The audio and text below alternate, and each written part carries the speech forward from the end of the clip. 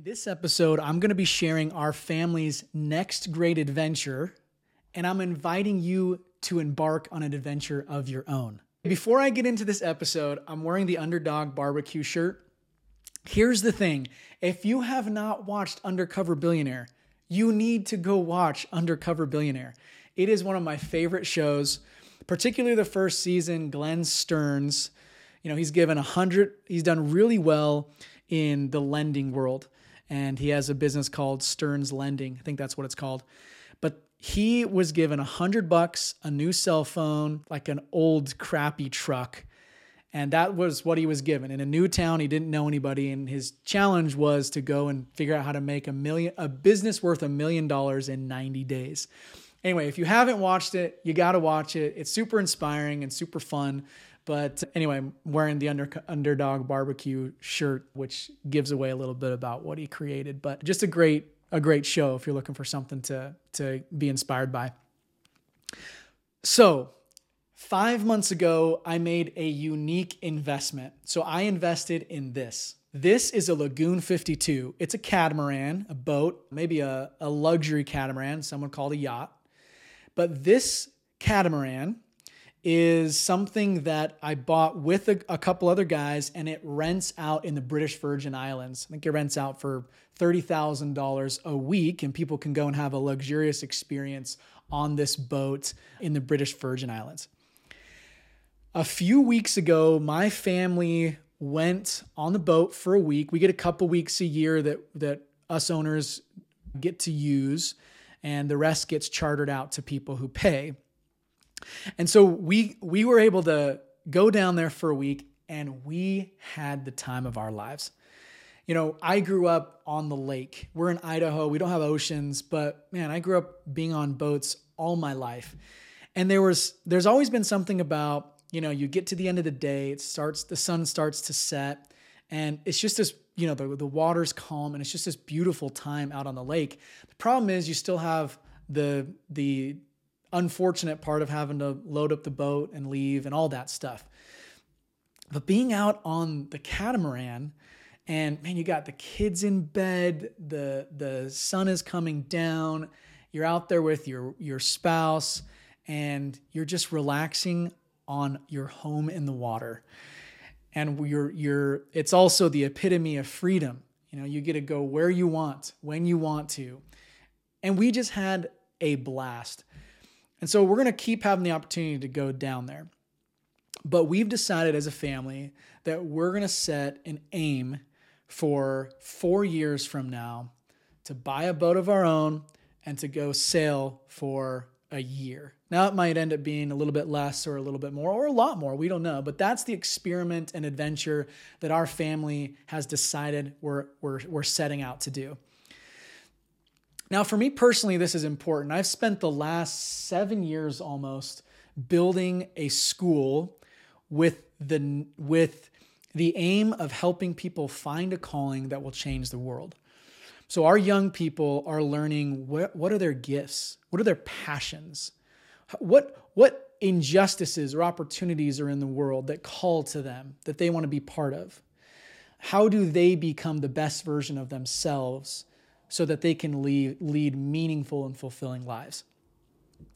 And as I've thought about my role as a leader in this space, I have this strange comparison. A friend of mine actually made the comparison.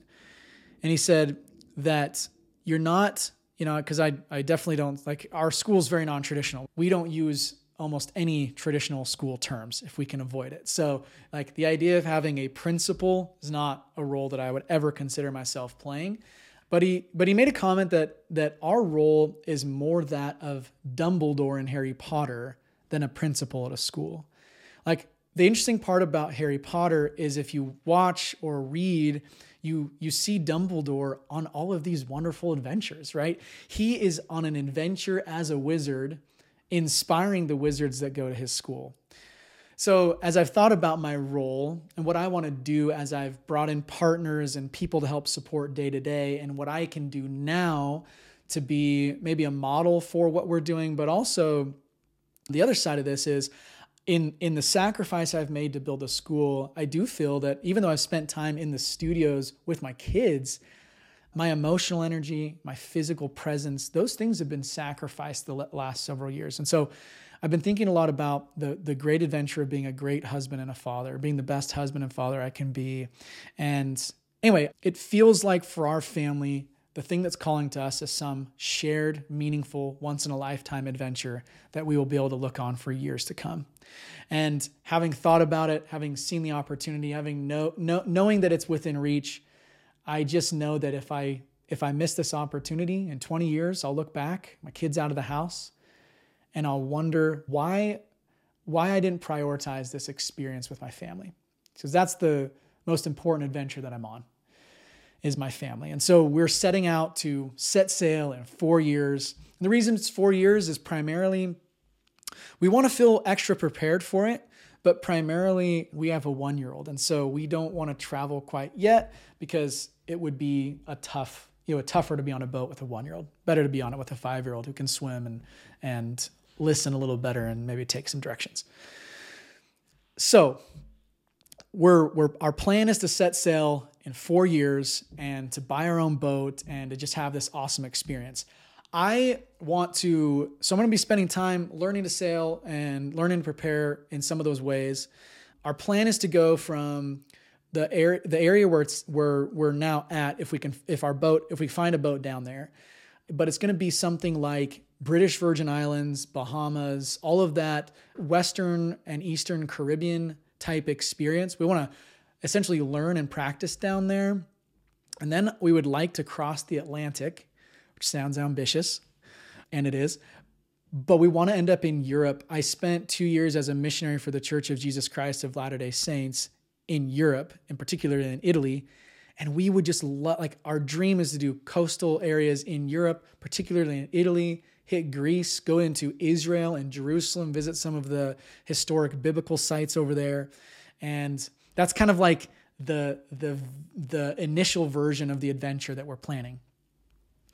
But there's a big question, right? Like, how does one prepare to leave everything and go travel the world? And I have a couple thoughts, and I'm going to share a couple things, the way I'm thinking about this, because we want to prepare financially.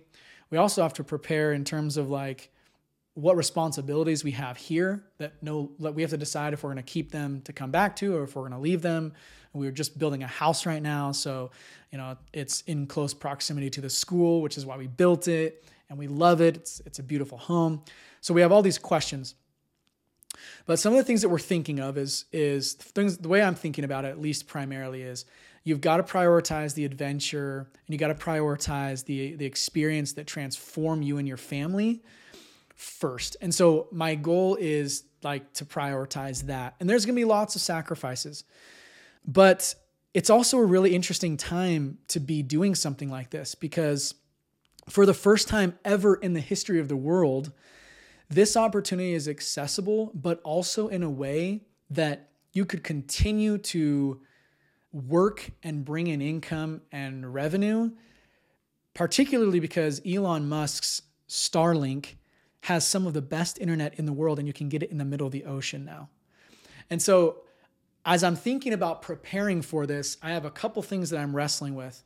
I'm wrestling with building something that I can continue to do while I'm there, or so there are a couple of categories of financial preparation that I'm thinking of. One is more recurring, consistent revenue. Frankly, with the businesses that I already have, what they're generating and how they've been structured, the recurring revenue will provide the opportunity for us to go as a family. So we already have some of the recurring revenue or recurring income that I don't like the word passive income because passive income represents not having to do anything for it. It's really hard to find truly passive income, but minimal effort that keeps it moving. We have enough that we could provide for our, if we put a down payment on a boat and we lent against that boat, and then we had all the extra expenses of living aboard and food and travel and fun, we can pretty comfortably enjoy that experience with the passive income or the recurring income that we already have. So that's a huge blessing, and we're excited for that we're excited to have that. But I'm also aware that like, even with money set aside in insurance policies, if you've watched any of my other videos, you know that some of my other businesses are financial education and particularly utilizing insurance as a saving strategy. So we have lots of money built up into those types of insurance strategies. So we have accessible money that is available for the acquisition of a boat and to prepare in that way. But as I think about having a 4-year window to make this leap, it's becoming clear to me that I want to make a really focus on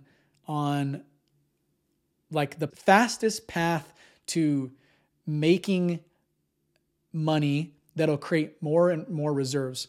One of the priorities for me is to be able to come back off the boat and not at all feel like we're restarting, feel like we can move forward as we are. One of the things that I'm working towards is I'm working towards making a business acquisition. I think that's the fastest path to making large amounts of money, is a business acquisition that is going to produce great income over the next couple of years, but also potentially I can sell that business before we go, or I can have the right people in place and bring on partners into that business that it can generate additional income while we are out. So I'll be looking for a business that does between probably 1.5 to 3 million in cash flow as the target business size, probably a $5 to $7 million acquisition price.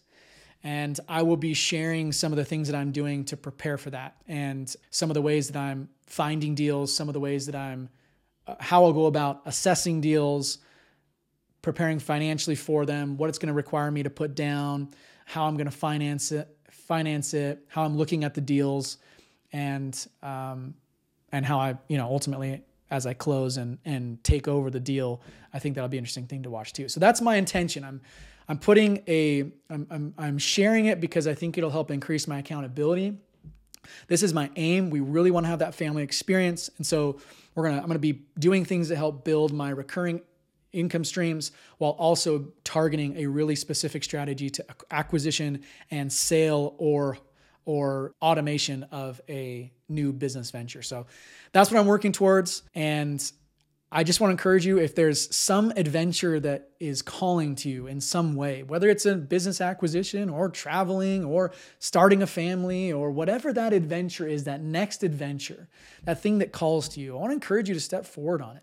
And I just know that we're going to look back and we're going to have more regrets for the things that we didn't do, that we wanted to do, that we felt we should do, than those things that we, that's the thing that we're going to look back and wish we would have done. And I don't want to look back and feel like, especially with my family, the thing I care about the most, that I missed an opportunity to have a meaningful, once in a lifetime experience with them. So wish us luck. Thank you for listening. And if I can do anything to help inspire you on your journey, please let me know.